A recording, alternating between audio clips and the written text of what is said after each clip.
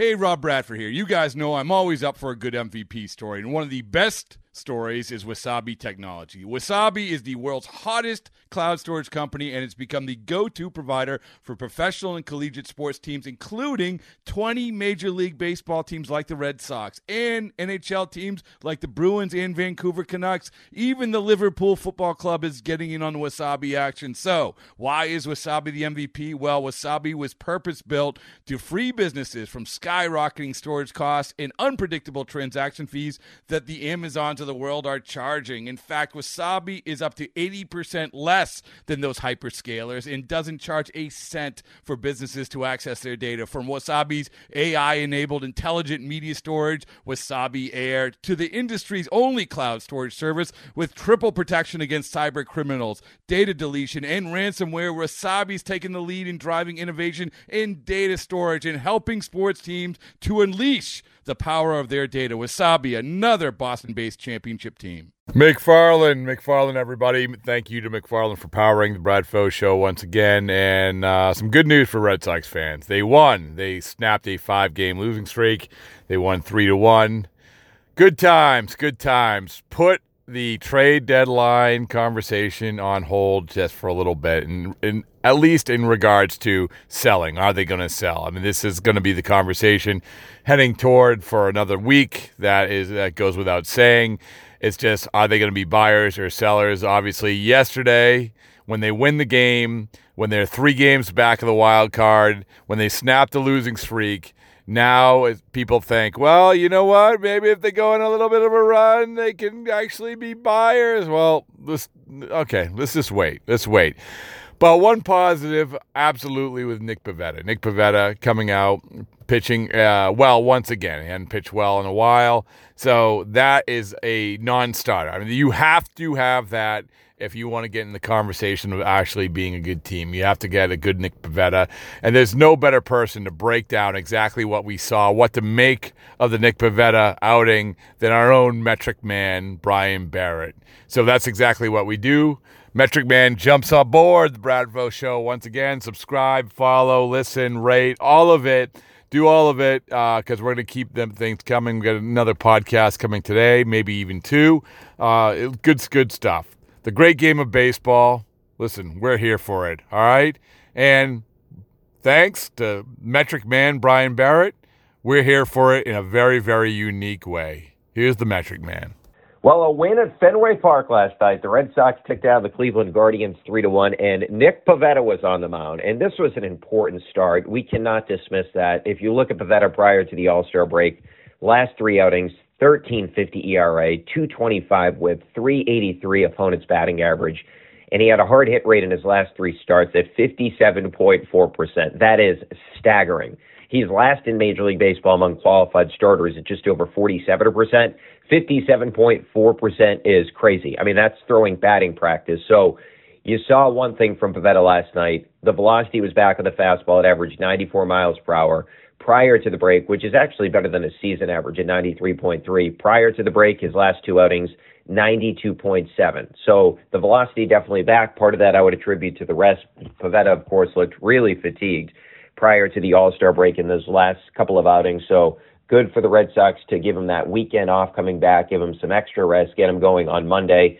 And let's be real, a very soft landing for Pivetta as well. He went up against the Cleveland team. They came into last night 29th in home runs and 30th in hard hit rate. So it's not an offense that you're scared of. Quite frankly, the only guy you're really scared of and trying to pitch around in that lineup is Jose Ramirez. There are no other landmines. So a soft landing, but Pivetta looked much better. Now, the breaking stuff was not particularly great. He left a couple of hangers that were begging to be hit, but Cleveland was not going to oblige because they're just not, quite frankly, a very good offensive team. One thing, though, to look at with Pivetta going forward is he's got to be better in these 2-strike counts, especially the ones that he gets ahead. You look at all 3 walks last night came after he went ahead of a hitter 0-2 or 1-2. And that's been an issue with Pivetta all season long. He has 19 walks after he gets ahead, either 1-2 or 0-2 in the count. And out of pitchers with minimum 50 innings, that's the most in all of Major League Baseball. So 0-2, 1-2, you got to put these guys away, and Pivetta has not been doing that. You look at 2-strike hits in general, he's given up 44 of them, which is tied for the 8th most in all of Major League Baseball. But definitely a step in the right direction, because can you think about the alternative last night?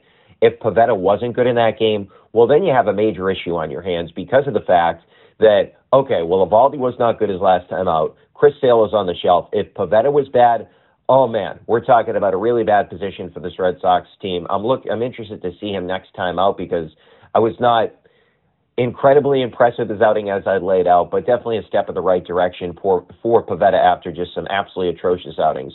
One thing stuck out to me as well last night is that's what it's supposed to look like in your bullpen.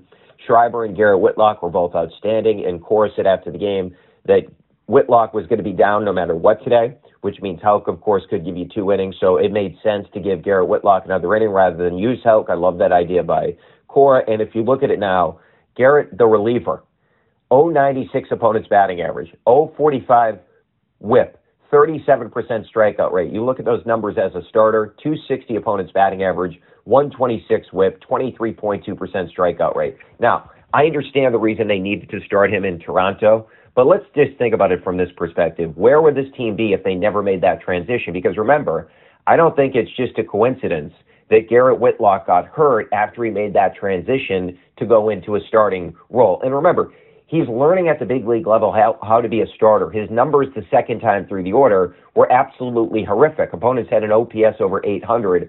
So it feels like that was a failed experiment, especially when you were looking at this team and they had issues in the bullpen all season long. And I get it. You were down a starter with the Houck situation. He had to start in Toronto because the unfortunate passing of Rich Hill's father. But they needed to make the adjustment to put Garrett Whitlock back into the bullpen earlier than they did. I'm happy he's back there right now. I'll tell you that, though.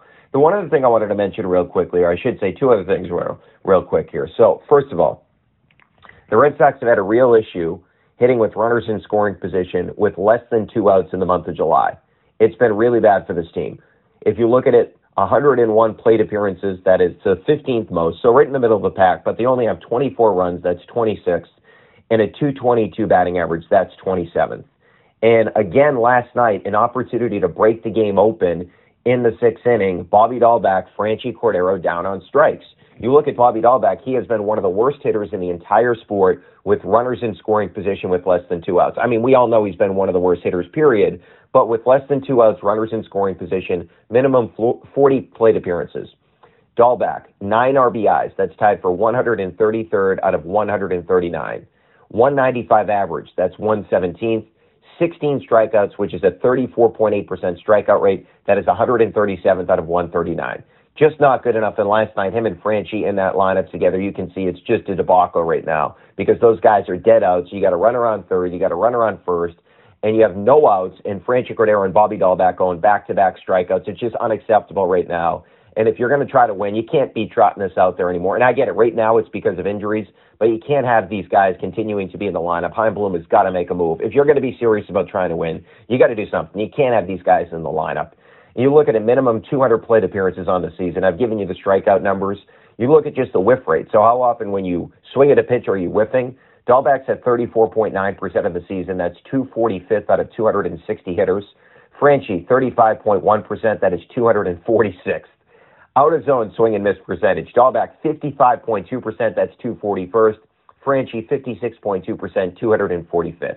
These guys are just non-entities, and the reality is they're getting worse as the season goes on. Now, the one thing that you're hopeful about is they get JD Martinez back in the lineup. Now, I've come to the conclusion that JD has been, and look, I'm not saying that he said this publicly or anybody with the Red Sox has said this publicly, but I believe he's been dealing with his back issue for a while now. We know that he's missed time with it before, but I look at the hitter, and he's not been the same guy since the start of June, and I attribute that to he's dealing with stuff. Now, I'm hopeful that maybe with this time off, he bounces back, but if you look at it, April to the end of May, he was one of the best hitters in the sport.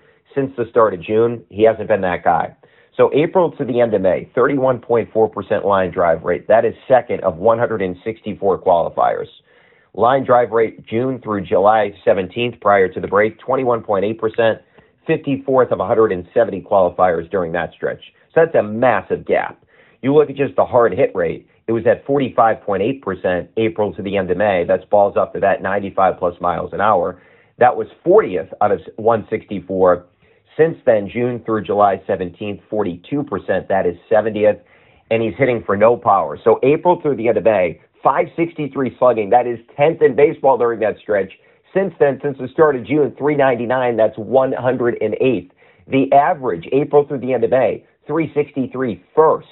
.241 average from June through July 17th. That's 110th. JD Martinez is a hitting machine. I refuse to believe that he just forgot how to hit at the beginning of June through July 17th. We've seen JD go through cold streaks 2 weeks or so, but we have not seen a guy go from one of the best hitters in the sport to what we've seen since the start of June. So I'm hopeful that JD can be healthy down the stretch run here, because a healthy JD brings a totally different element to this lineup, and you just don't have it right now. Because the reality is he's still making some good contact. His barrel rate from June to July 17th, 11.8%, that's pretty good. Now, prior to that, it was at 15.8%. So he's still making pretty good contact. The problem is you just don't see the power behind it, and I attribute that to something going on with his back, as we know right now, with the spasms. All right, so big one tonight for the Sox. Cleveland still has not announced his starter. You look at it, you got Winkowski going tonight. Big spot for him because he has been really bad in his last 2 outings after being really good at his previous 4. But definitely this is a week where the Red Sox, and I don't believe they need to do this, but this is definitely a week where they can send a message to the front office, invest in us, because this Cleveland team is not very good. I get their record is similar to the Red Sox. In fact, they're tied in the standings. They're not a very good team. They are not scary whatsoever from an offensive perspective. And by the way, if you're going to the game tonight, make sure to enjoy David Ortiz as he comes back from Cooperstown. It's blazing hot outside. You get in your car to turn on the AC to get cold air pumping, but it blows hot air out. This issue is commonly caused by low refrigerant due to leaks in the AC system. You want an easy, all-in-one solution that will restore the cold air in no time. AC Pro Recharge Kits make restoring cold air easy for even those with zero DIY experience in less than 10 minutes. Save time and money versus going to a shop by picking up an AC Pro Recharge Kit today. Be a pro with AC Pro.